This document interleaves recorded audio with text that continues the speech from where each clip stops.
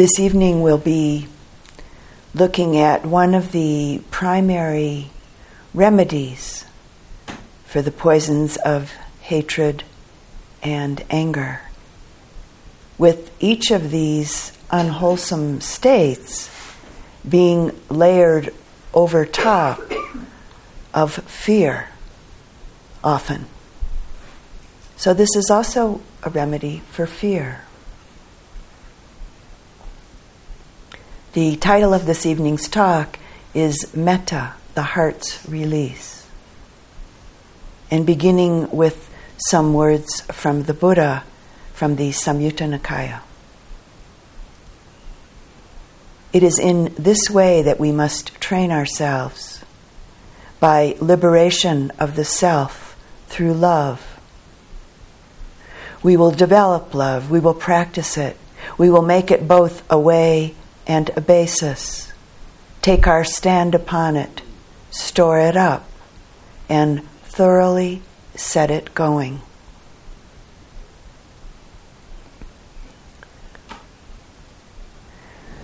The Buddha Dhamma, the teachings and practices, are about transforming the mind, transforming the heart.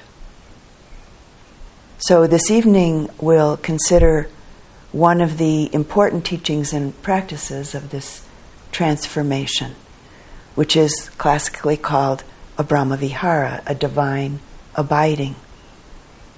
The radiant warmth and openness of metta, unconditional loving kindness and acceptance, unconditional friendship.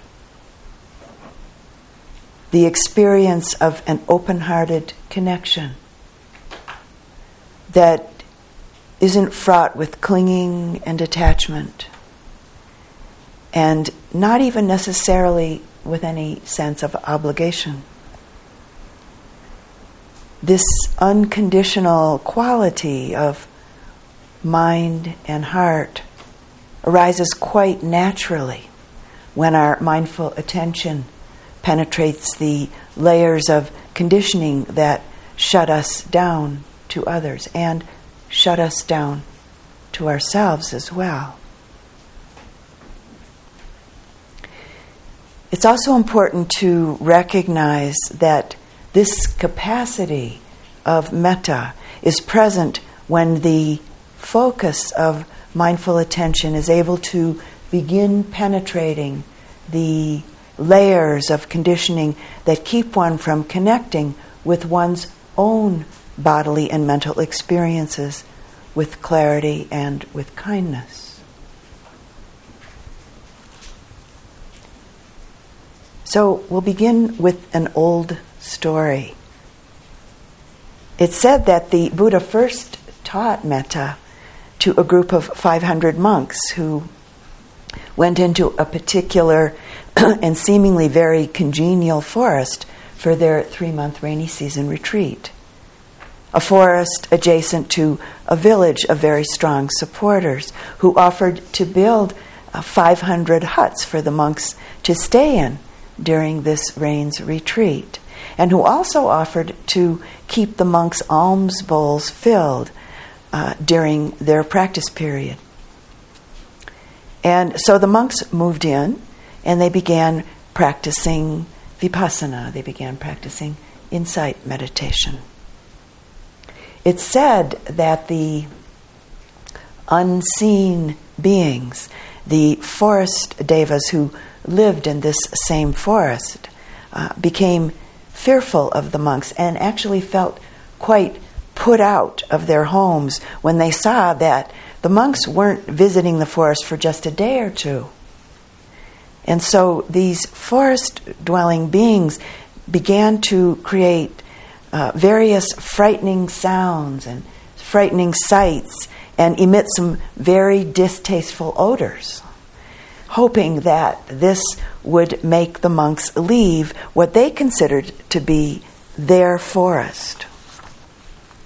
Well, soon enough, the monks became quite terrified, which in fact then broke their samadhi, broke their concentration, and disrupted their mindfulness. Some of them even developed fever and pain and dizziness in conjunction with the fear that they were experiencing. And all of them felt that it was really impossible to continue practicing where they were. So they went to where the Buddha was staying and they related their tale, to which the Buddha responded, "My beloved monks, go back to exactly that same forest and practice your meditation there." The monks responded to the Buddha's words by pleading that they not be sent back to that forest, again saying that it was impossible to practice there. And the Buddha's response was this: "Dear monks, because you went there to practice meditation without a weapon of protection, you have encouraged many distractions and many difficulties. This time, however, I will give you a true weapon of protection." And it said that it was at this point the Buddha offered them the Metta teaching and the practice, the Metta practice. Out of their great respect for the Buddha, the monks, of course, didn't dare contradict his wishes, and so armed with the Metta teaching and practice, they went back to that same forest. For a while, continued experiencing feelings of fear and anxiety, while at the same time they very diligently and virtuously practiced metta. Well, soon enough, there were no more fearful sights or sounds.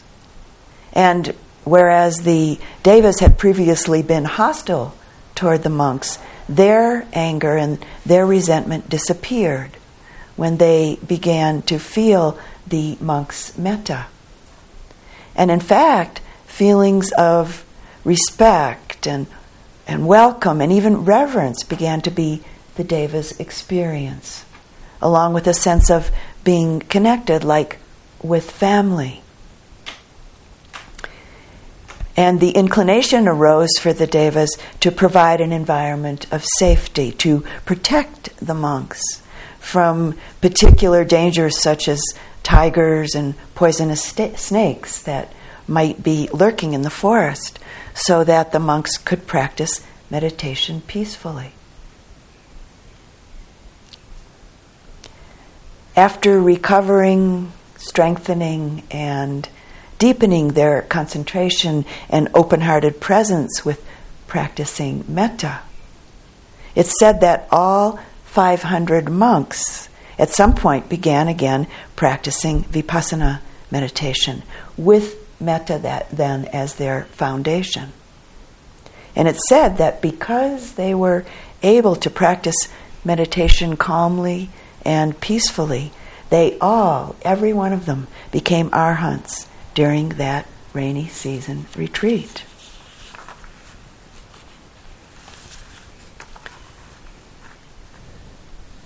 So the great strength of a mind, a heart, protected through the energy of metta. This quality, this capacity to stay present and connect with a heart that's fearless, with a mind, a heart that's free of ill will. Gandhi called it the most powerful and the most subtle force in the universe. Metta is the energy that allows for and brings connection. It's the energy that keeps it all together. And this capacity is called for again and again throughout our practice, throughout our life. The practice and the energetic experience of metta is offered and felt as a natural, heartfelt wish directed towards oneself, directed towards another particular person, or directed towards a group of beings. Wishing one's self and others to be happy, to be at ease, to be safe and secure, to be at peace. In the process of developing, expanding, and deepening this energy of the heart, one of the things that we begin to taste is that our own wants, our own preferences begin to pale. They are, of course, important on one level, but within this incredible radiant energy of warmth that begins to flow from our heart in the process of cultivating unconditional friendship and acceptance, unconditional kindness and love, our personal wants and our personal preferences begin to lose their usual intensity of almost always being very front and center. Sometimes my experience of the unconditional human kindness of metta is like the sunshine. That warmth of the sun that permeates our outer and inner sense of being. We could say that the practice of loving kindness is akin to letting the sunshine warm our heart, warm our whole being, and then at some point radiating this quality out to the world around us. The experience of sunshine up here in the mountains is a wonderful experiential metaphor for this capacity, this possibility. So take some time to partake of this, if you haven't already done so.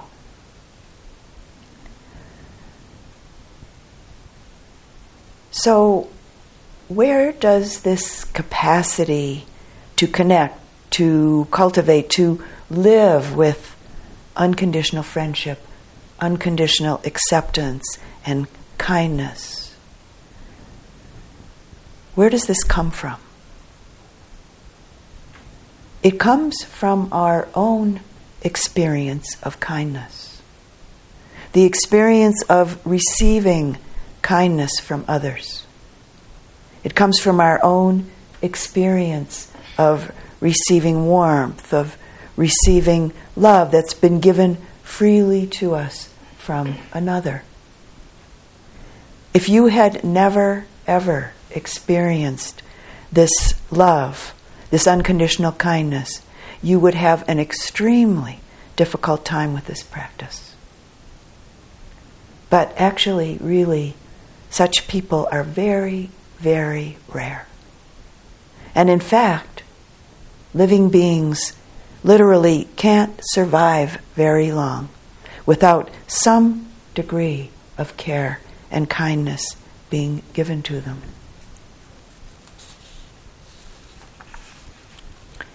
Every one of us here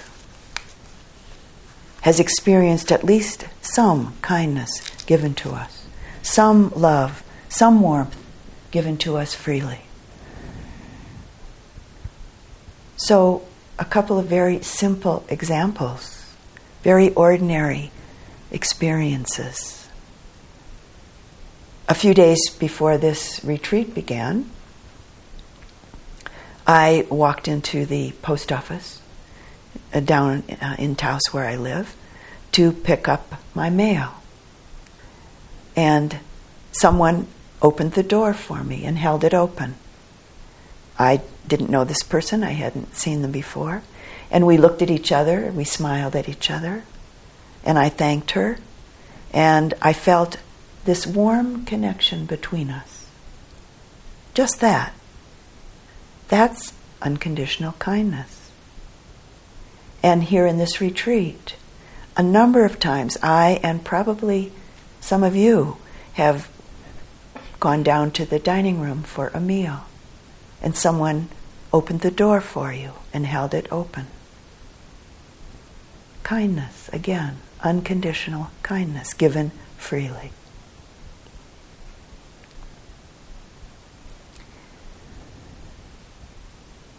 And of course, each of us have experienced kindness with people that we know and with people that we're close to.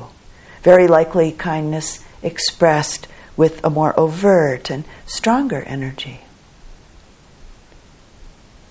This is where the seeds come from. These are the seeds that are planted in us that we cultivate. The kindness that we've been given is the kindness that we grow, that we water and fertilize, that we cultivate by giving metta to ourselves and through offering it out to others. It's a circle. It's like a transmission. We've been given the transmission through the kindness offered to us from others. We grow it, we cultivate it, and we give it out, offering the transmission back out again and again. It's this essential and beautiful circle. The kindness that we receive and the kindness that we give, it's always a gift. Every instance of unconditional loving kindness given to us involves people giving us their time, their care, their support, or in some way their help. Unconditional kindness given freely, it's a choice, a very natural choice that others make and that we make. And it has an effect on us. It has an effect on others. Metta is really the ground, the bed, so to say, that all of the other immeasurable capacities of heart spring from. The other divine abidings. Karuna, compassion. Mudita, appreciative or empathetic joy. And equanimity, upekkha. It's also the capacity of mind and heart that allows the whole breadth of our meditation practice to unfold. To unfold both from and into. Metta is what engenders the qualities of open-heartedness, acceptance, kindness, and patience. With each and all of these qualities being an essential ground for us throughout the practice and the process of liberation.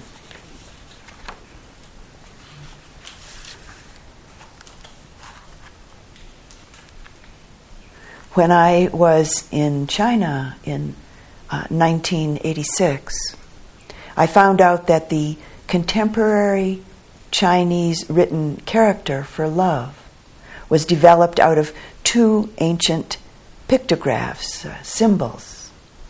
The top symbol was a very simple one representing a person breathing, a symbol for breath. And the bottom symbol was one for the heart. So based in ancient Chinese pictographic writing, the character for metta love is breath through the heart. With the cultivation of metta, we're moving towards, or actually inviting, the opening, the expansion of the mind, the heart. And continuing with the metaphor of breath, metta is like the experience of breath moving through us. It's intangible. It's boundless. Empty. Where from? Where to? And yet it's a very powerful energy that moves within us and from us. So what is it? In the Buddhist texts, it's often spoken of as non-ill will. The absence of ill will in relationship to ourself, meaning the absence of ill will in relationship to all of the phenomena of one's body and mind. However, they're manifesting moment to moment to moment. And the absence of ill will towards others. So, no aversion in any direction. Meaning, for instance, no comparing of ourselves in relationship to others. No comparison, no conceit, no pride, no self-depreciation, no self-judgment, and no judgment or depreciation of others. The absence of ill will in all directions.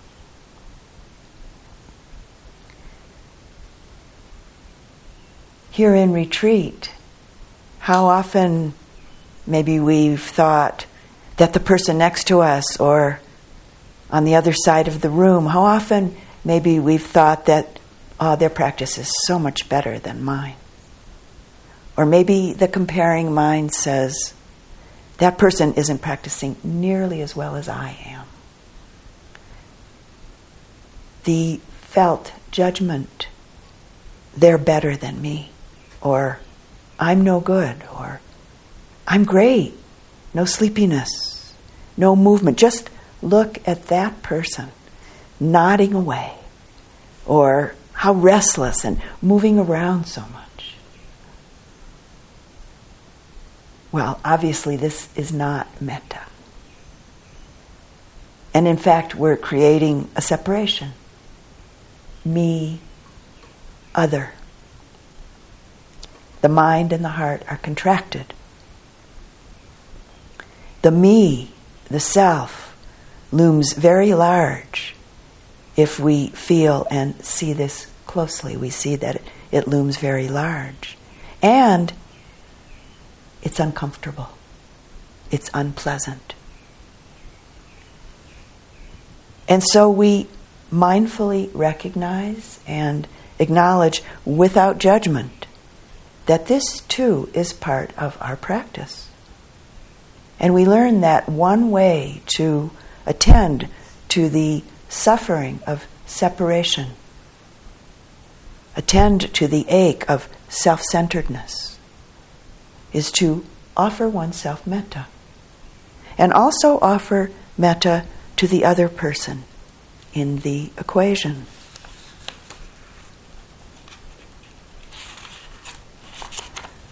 One of the most striking aspects of metta, and maybe surprisingly so, is that metta is impersonal in nature.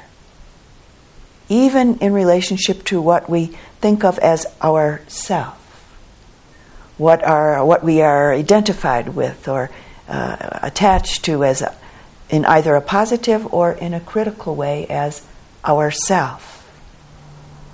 Our body, our thoughts, ideas, opinions, beliefs, skills, our knowledge. Metta is impersonal in nature in relationship to other beings as well. A mind, a heart filled with metta has the capacity to impartially embrace all beings. Not only those that we're close to in our lives, those that it's easy to care about, or those who might be useful or amusing or pleasing to us. A heart, a mind filled with metta holds the possibility of the capacity for what can be called immeasurable impartiality. This capacity of being able to connect to and to care for any being, all beings. A great Indian teacher, Krishnamurti, wrote in his journal, he wrote this: meditation is one of the most extraordinary things. It's not an intellectual affair, but when the mind enters into the heart, the mind has quite a different quality.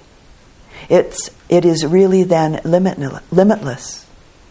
It's a sense of living in a vast space where you are part of everything. Meditation is the movement of love. It isn't the love of the one or of the many. It's like water that anyone can drink out of any jar, whether golden or earthenware. It's inexhaustible. You must begin without knowing anything about it and move from innocence to innocence.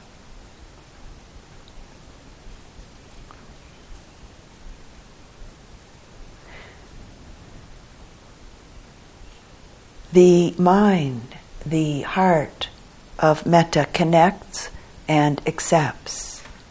It's non-critical, non-judgmental. Metta has no interest in comparing or fixing. It allows things to be as they are, with an inner sense of well-being, patience, and acceptance. Metta and aversion can't exist simultaneously.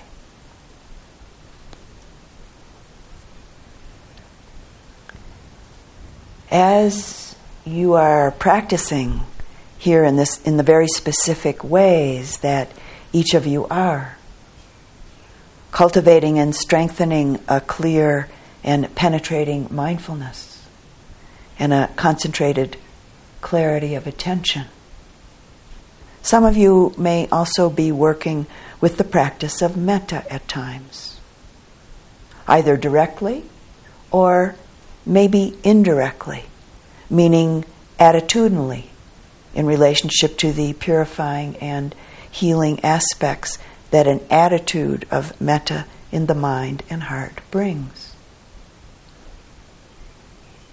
With all of this, you're learning that the cultivation of metta aids the development of our capacity for a clear, deep, and strong, focused, mindful attention, as happened for the group of monks that the Buddha first taught metta to, in the story that I offered at the beginning of this evening's Dharma talk.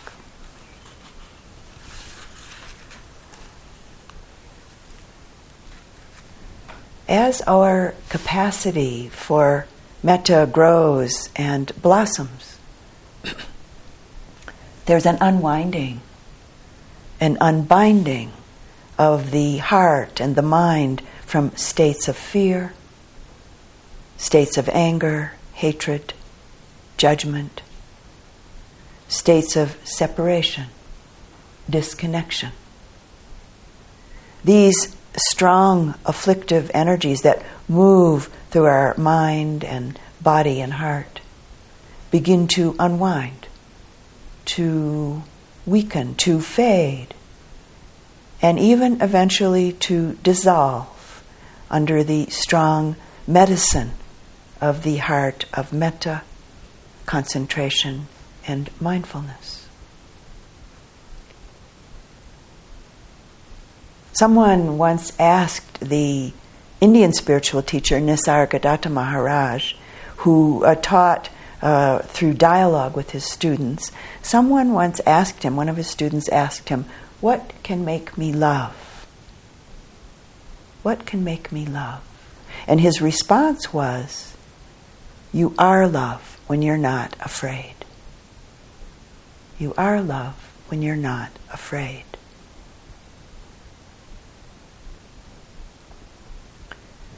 Something that was amazing and so important for me when I began to discover it is that metta doesn't necessarily depend on initially liking someone or approving of them. It actually has nothing to do with approving of. With the heart of metta, we're able to connect with beings beneath that which we might not agree with, or connect with beings who act in ways that we might not like, or even might not condone. Metta is acceptance on a deep, universal level. but not necessarily approving. There aren't any favorites with metta. No favoring one over another. So it's not divisive. Metta is a unifying energy. It brings things together. It's goodwill towards all beings, all sentient beings. This most subtle and powerful energy in the universe. And so from this we can begin to understand that it's impersonal in nature and that it's unconditional, meaning no conditions needing to be met for metta to manifest. Reflecting for just a moment now, if there was no metta in this world would have flown apart, this world would have broken apart long ago. There have been periods throughout human history, up to and including this very moment, when there has been more or less metta manifesting in the world. More peaceful times, times of relative ease in the world, and periods when the world has been and is increasingly unsettled. More violent times. This powerful energy of goodwill that unifies, that brings things together, so essentially necessary. The writer Dina Mitzker says this: there are those who set fire to the world. We are in danger. There is no time to go slowly. There is no time not to love. And the Buddha said it so perfectly. Hatred can never cease by hatred. Only through love alone can healing happen. This is a universal law.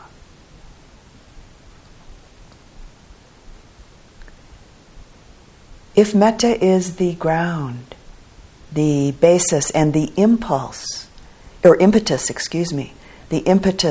that our thoughts, words, and actions spring from, if our motivations and our intentions spring from the heart of metta, the karma that's created will be wholesome and healing, both personally and in ways way beyond our own small lives, even in ways that we may never ever know.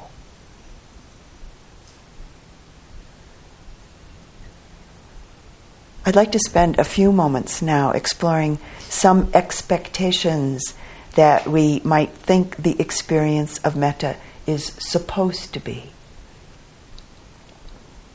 I think that many of us expect metta to be something that we're already very familiar with.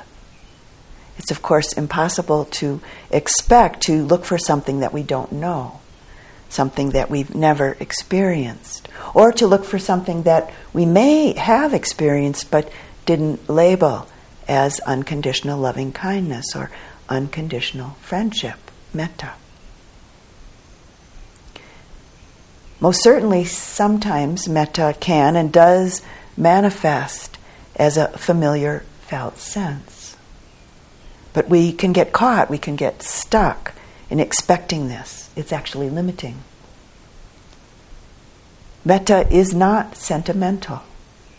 It's not romantic. These are both totally conditional experiences. Metta isn't even necessarily a particularly juicy feeling.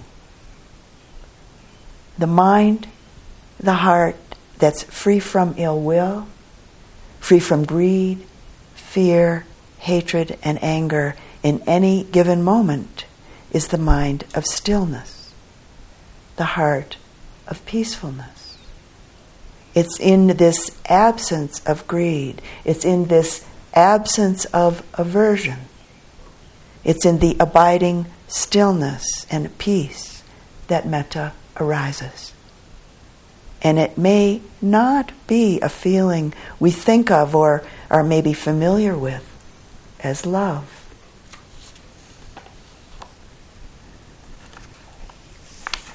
There's a great power and strength in the capacity to connect within ourselves and in relationship to others directly, clearly, patiently, and fearlessly, with a mind, a heart, free of ill will. So we could say this is metta, this unfettered, unconditional connection. And it's not so easy. There are many layers of conditioning that need to be seen or seen through and let go of along the way of our practice.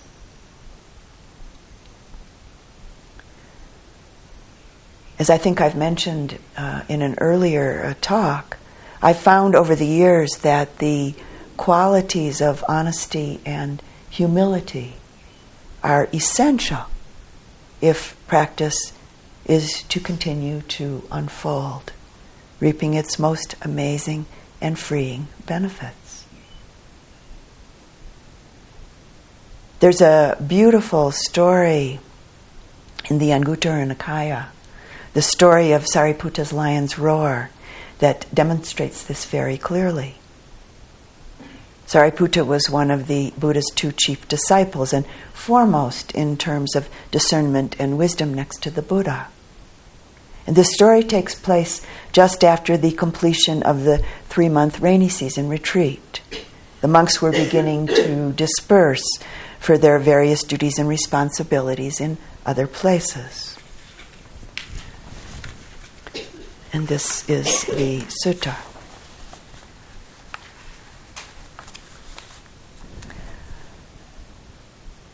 On one occasion, the Blessed One was dwelling at Savatthi in Jeta's grove at Anathapindika's monastery. At that time, the Venerable Sariputta approached the Blessed One. Having paid homage to him, he sat down to one side and said, "Lord, I have now completed the rains retreat at Savatthi and wish to leave on a country journey." And the Buddha replied, "Sariputta, you may go whenever you are ready." And the Venerable Sariputta rose from his seat, bowed to the Buddha, keeping him to his right, and departed. Soon after the Venerable Sariputta had left, one monk spoke to the Buddha, saying, "The Venerable Sariputta has hit me," and left on his journey without an apology. Right away, the Buddha called another monk and said, "Go, monk, and tell the Venerable Sariputta, saying, 'The Master calls you, Sariputta.'" The monk did as he was bidden, and the Venerable Sariputta responded, saying, "Yes, friend." And then the Buddha called two of his other disciples, the Venerable Mahamoggallana and the Venerable Ananda, to go around to all of the monks' lodgings and to say, "Come, Reverend Sirs, come. For today the Venerable Sariputta will utter his lion's roar in the presence of the Blessed One." The Venerable Sariputta approached the Buddha, and after bowing to him, sat down to one side. And when he was seated, the Buddha said, "One of your fellow monks here has complained that you hit him and left on your journey without an apology." And the Venerable Sariputta responded, "Lord, I remember the discourse you gave 12 years ago to Bhikkhu Rahula, the Buddha's son, when he was 18 years old." And this is, he's going to remember the same sutta that I offered during the talk of the unguided sit with the 4 elements. You taught him to contemplate the nature of earth, water, fire, and air, to nourish and to develop the virtues of love, compassion, joy, and equanimity. Although your teaching was directed towards Rahula, I also learned from it. I have practiced and observed that teaching. Lord, I practice mindfulness and loving kindness. One who does not practice mindfulness of the body in the body, of the actions of the body in the actions of the body, and is not present, may well hit a fellow monk and leave without an apology. Lord, I have practiced to be like the earth. Whether people throw clean substances or dirty substances, unclean substances upon the earth has no revulsion, loathing, or disgust towards it. Even so, Lord, do I dwell with a heart that is like the earth, vast, exalted, and measureless, without hostility and without ill will. Lord, I practice mindfulness and loving kindness. One who does not practice mindfulness of the body in the body and is not present may well hit a fellow monk and leave without an apology. But it is not my way to be rude to a fellow monk, hit him, and walk on without apologizing. Lord, I have practiced to be like the water. People use water to wash things clean and unclean, yet for all that the water has no revulsion, loathing, or disgust towards it. Even so, Lord, do I dwell with a heart that is like water, vast, exalted, and measureless, without hostility and without ill will. A monk who does not practice mindfulness, who does not practice becoming like water, might hit a fellow monk and go on his way without saying, "I'm sorry. I am not such a monk." Lord, I have practiced to be more like fire. Fire burns things pure and impure, the beautiful as well as the distasteful, and yet for all that, the fire has no revulsion, loathing, or disgust towards it. Even so, Lord, do I dwell with a heart that is like fire, vast, exalted, and measureless, without hostility and without ill will. A monk who does not practice mindfulness of seeing, hearing, thinking, might hit a fellow monk and go on without apologizing. Lord, I am not such a monk. Lord, I have practiced to be like the air. The air blows over things clean and unclean and carries all smells, pleasing and unpleasing, and yet for all that, the air has no revulsion, loathing, or disgust towards it. Even so, Lord, do I dwell with a heart that is like the air, vast, exalted, and measureless, without hostility and without ill will. Lord, I have practiced mindfulness of the body in the body, the movements of the body in the movements of the body, the positions of the body in the positions of the body, the feelings in the feelings, and the mind in the mind. One who does not practice mindfulness might hit a fellow monk and go on without apologizing. I am not such a monk. Lord, just as an untouchable boy or girl, begging vessel in hand and clad in rags, enters a village with a humble heart, even so, Lord, do I dwell with a heart that is humble, vast, exalted, and measureless, without hostility and without ill will. I have practiced and learned every day. A monk who does not practice loving kindness and mindfulness might hit a fellow monk and go on without apologizing. Lord, I am not such a monk.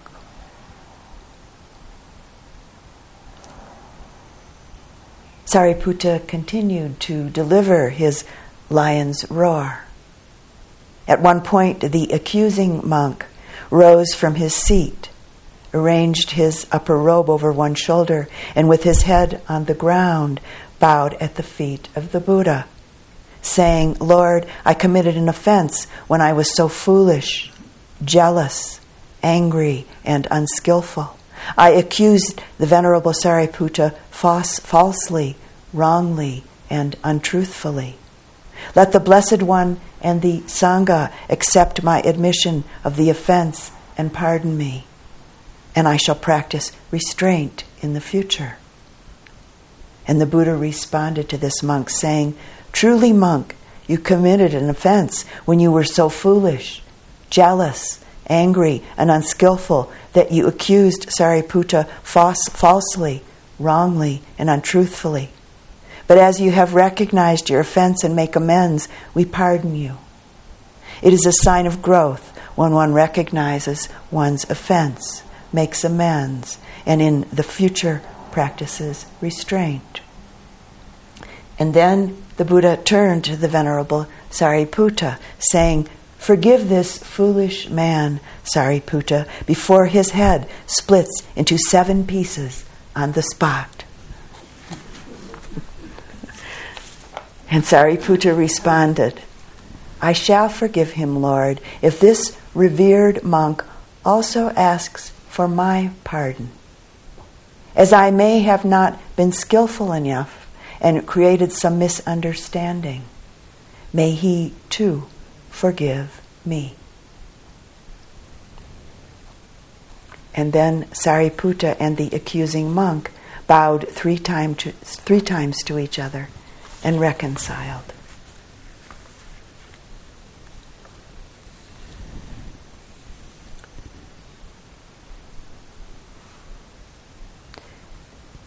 Metta is one of the best medicines, a very powerful medicine.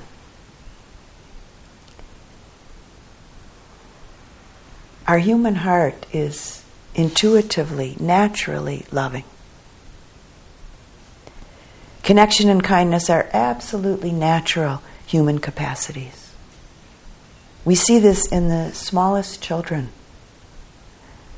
I was feeding one of my granddaughters when she was 7 months old, giving her pieces of banana. And she took one of the pieces from me and put it into my mouth, with a big smile erupting on her face as she proceeded to feed me. A very innocent and very pure expression of the heart of kindness.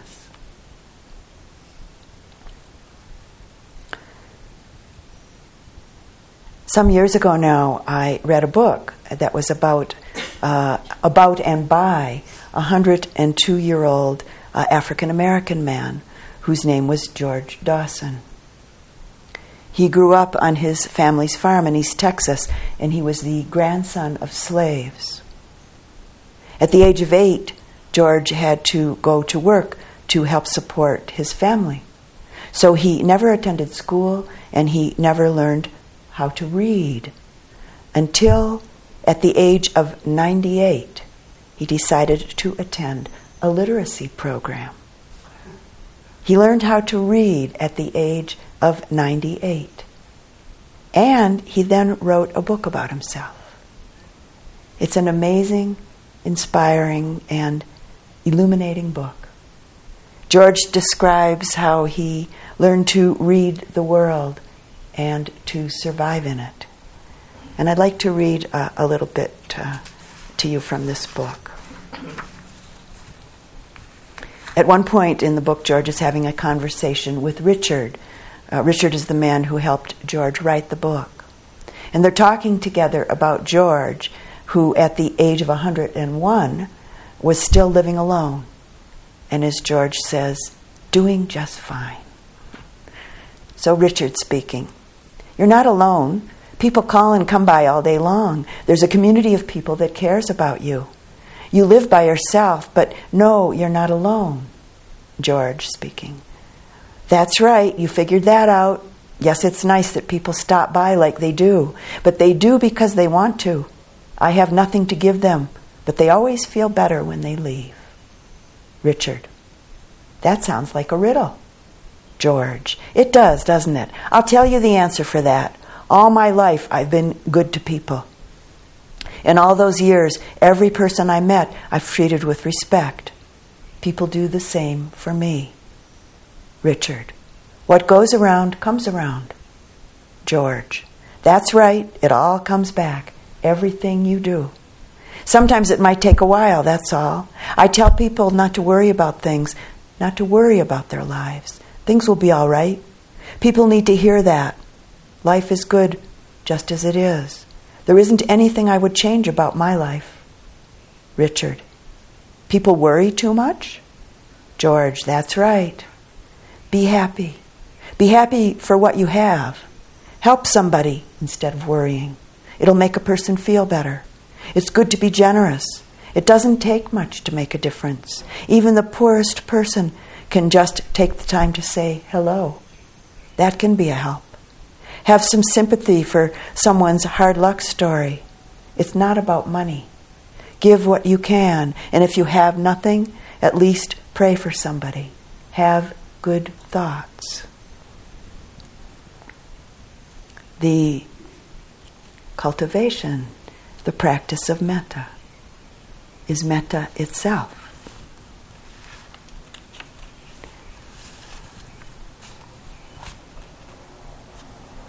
As an example of the stability and the beauty of a mind, of a heart steeped in kind-heartedness, I'd like to continue a little bit more with our 102-year-old Bodhisattva, George Dawson.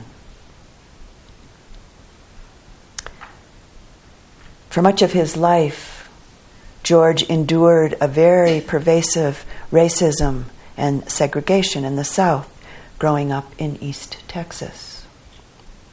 During the time that he grew up there, East Texas had the highest rate of lynchings of any state in the Union.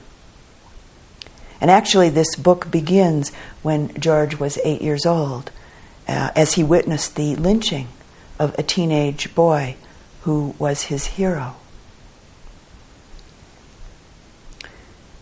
When George was 65, he was doing yard work for a woman who had left his lunch out on the back porch with her dogs. And this is George speaking, or writing. She didn't see me from the shadow of the tree, but I watched as she put down 2 bowls on the floor for some dogs, and another she set up on the shelf that was out of reach of the dogs. I climbed up on the porch and lifted the bowl off the shelf. It looked good, and as hungry as I was, it smelled even better. I was looking for a chair to sit in and a quiet spot to say grace when I looked down and saw the 2 dogs eating the same food that was there for me on the shelf. There wasn't such a surprise in that. People didn't buy dog food in the sack like they do now. Dogs mostly ate the leftovers from the table. But what hit me was that she expected I would eat out on the porch with the dogs. I didn't have to eat in their dining room, but back in their kitchen would have been all right. I told myself that I was good enough to eat a meal with people, not dogs. I set the bowl back on the shelf. Being hungry, that wasn't so easy. I know she didn't plan to insult me. She just didn't know better.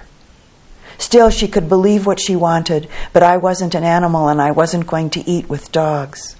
If I did, she would go on believing that way, and maybe she would have been right. Late in the afternoon, she came by. "Didn't you see the lunch I left on the porch?" I nodded. "I saw the dogs on the porch." "Well, the lunch on the shelf was for you.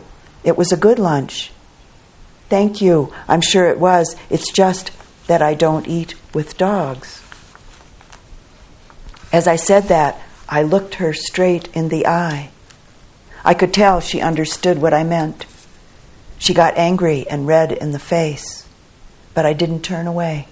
I didn't look down. "I eat with people. I'm a human being," he said. At my words, her face tightened and her look changed to meanness and anger. From her mother and father and back through her grandparents, I could see 100 years of anger and fear coming out towards me. I stood up to it and I repeated, "I'm a human being." She was so angry she couldn't speak. I waited. Finally, in a cold tone, she said, "You don't need to come back anymore." I said, "That's right, I don't need to." And then George goes on to say, "I figure you can't hate someone for what they think and do, but you can hate yourself for the unacceptable ways you might react to it."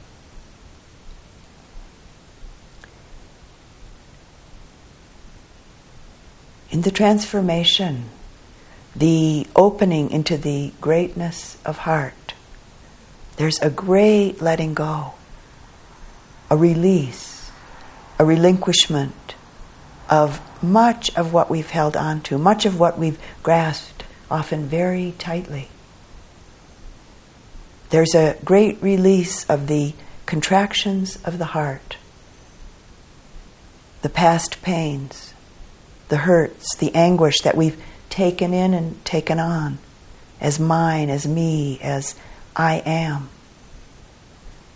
It's not so easy to relinquish this conditioning, these habitual patterns of ourself. But this is what binds the heart. This is what binds the mind. Our commitment to our practice, our willingness to take the journey is what affords the transformation. And it's not so easy at times, but it's very well worth it. There's a tremendous fullness of energy, which is constituted by great confidence, strength, and a very clear straightforwardness that comes from a loving heart, that comes from the heart of Metta.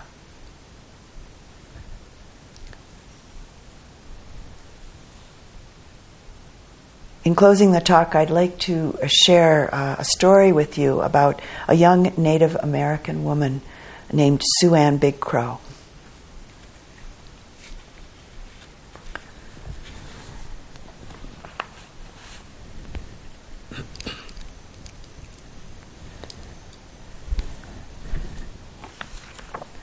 Sue Ann was born on March 15th in 1974 on the Pine Ridge Reservation.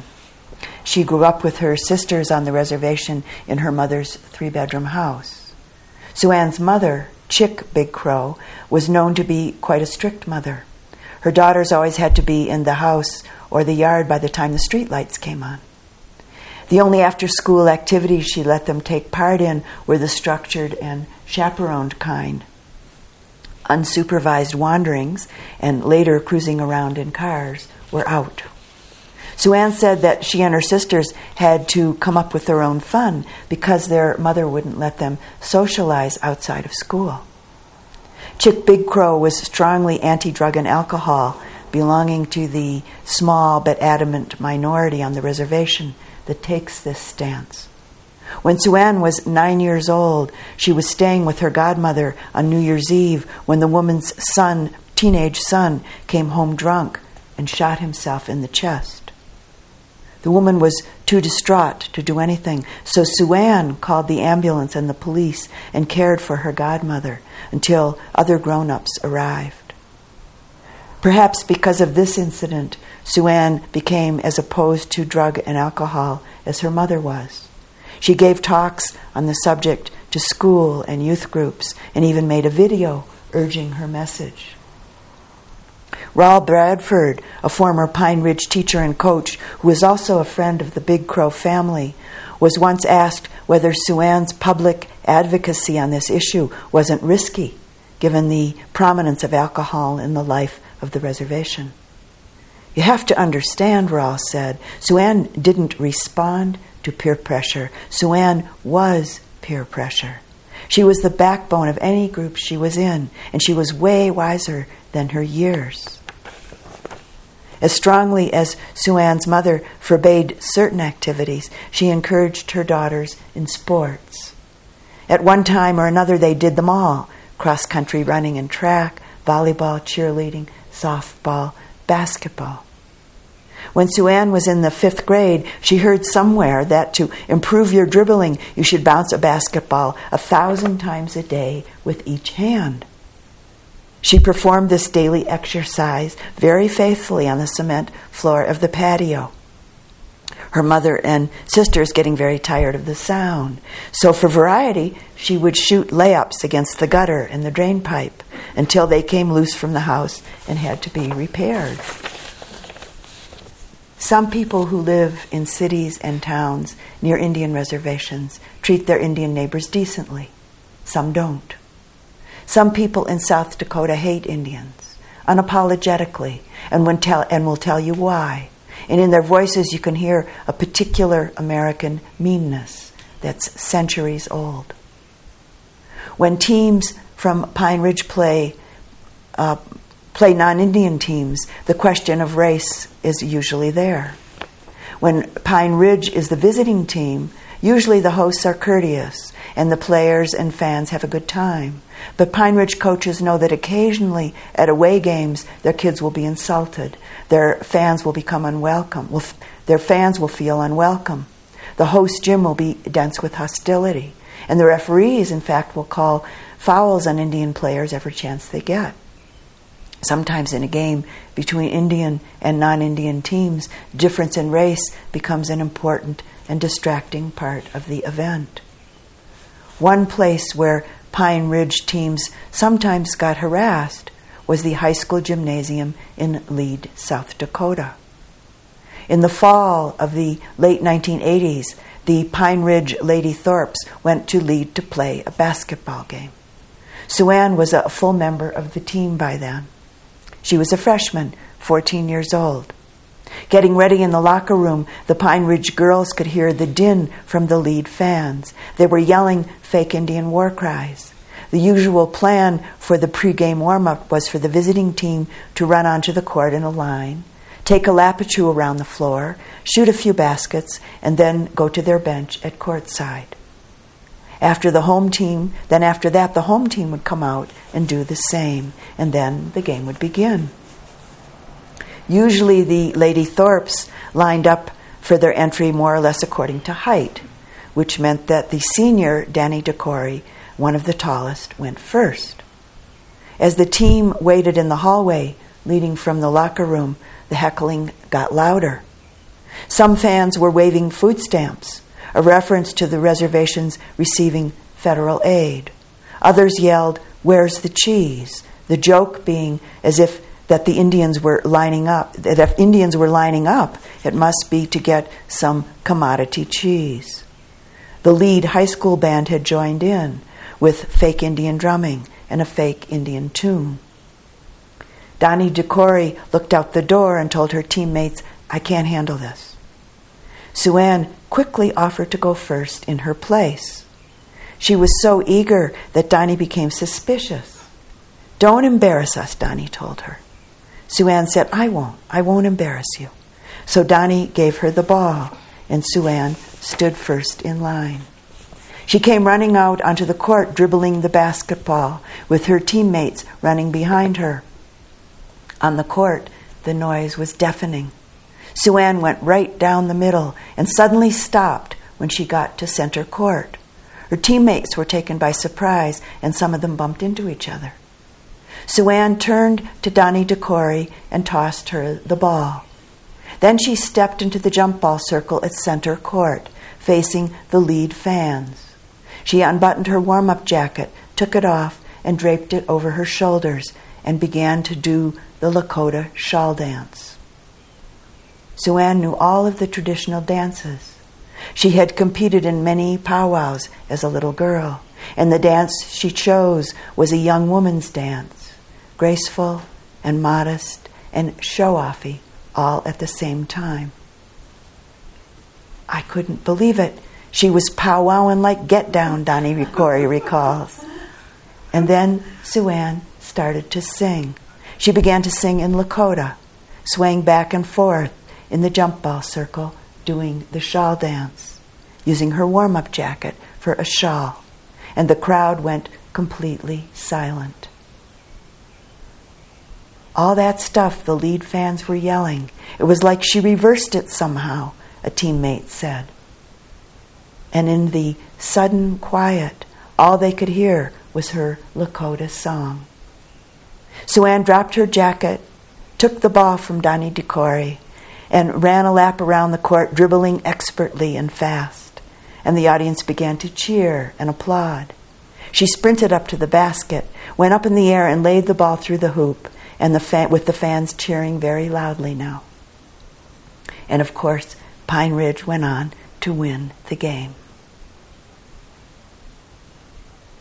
The person who transmitted this story said that he couldn't find evidence of a single act as elegant, as generous, or as transcendent as Sue Ann's dance at center court in the gym at Lead. And I agree. This was Sue Ann's Lion's Roar.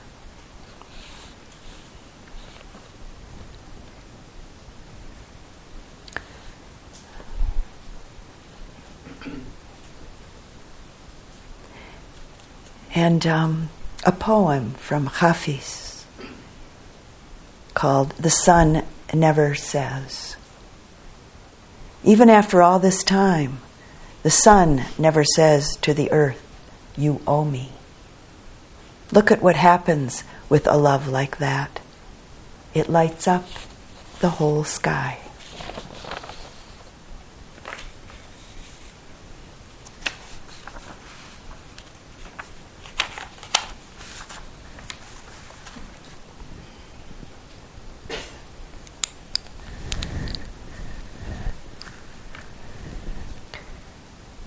There's a fullness of energy and a confident way to walk our human path when the feeling of loving kindness is strong. The Buddha called this tremendous fullness of energy the lion's roar. He said that when he himself spoke, it was like the lion's roar in the jungle, because the power behind his words was born out of loving care and great compassion. The real results of practice often come as a surprise. You encounter a difficult situation. Do what seems to come naturally. And then, after the fact, realize that you handled the situation very differently from the way you used to. The natural, effortless expression of a clearly focused mindful awareness, loving kindness, compassion, joy, and equanimity is the true result. At the time, you do what seems perfectly natural. It's no big deal, you might say, to a friend who asks you how you were able to stay present and do what needed to be done. But it is a big deal, because the natural expression of these qualities changes your life and changes the lives of everyone you encounter.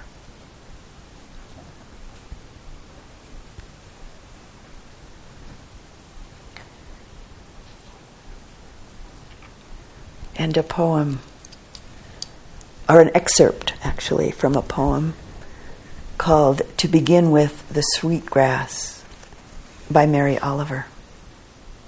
What I loved in the beginning, I think, was mostly myself. Never mind that I had to, since somebody had to. That was many years ago. Since then I have gone out from my confinements, through with difficulty. I mean the ones that thought to rule my heart, I cast them out. I put them on the mush pile. They will be nourishment somehow. Everything is nourishment somehow or other, or another. And I have become the child of the clouds and of hope. I have become the friend of the enemy, whoever that is. I have become older, and cherishing what I have learned, I have become younger. And what do I risk to tell you this, which is all I know? Love yourself. Then forget it. Then love the world.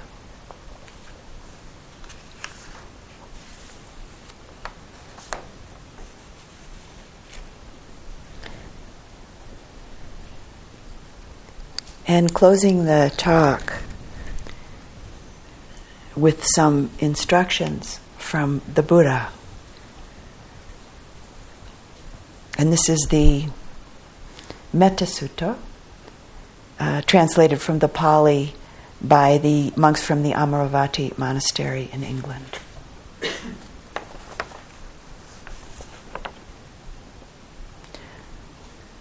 This is what should be done by one who is skilled in goodness and one who knows the path of peace. Let them be able and upright, straightforward and gentle in speech, humble and not conceited, contented and easily satisfied, unburdened with duties and frugal in their ways, peaceful and calm and wise and skillful, not proud and demanding in nature. Let them not do the slightest thing that the wise would later reprove. Wishing in gladness and in safety may all beings be at ease. Whatever living beings there may be, whether they are weak or strong, omitting none, the great or the mighty, medium, short, or small, the seen and the unseen, those living near and far away, those born and to be born, may all beings be at ease. Let none deceive another or despise any being in any state. Let none through anger or ill will wish harm upon another. Even as a mother protects with her life her child, her only child, so with a boundless heart should one cherish all living beings, radiating kindness over the entire world, spreading upwards to the skies and downward to the depths, outward and unbounded, freed from hatred and ill will, whether standing or walking, seated or lying down. One should sustain this recollection. This is said to be the sublime abiding. By not holding to fixed views, the pure-hearted one, having clarity of vision, being freed from all sense desires, is not born again into this world. Not born again into this world of suffering. And let's sit quietly for just a couple moments.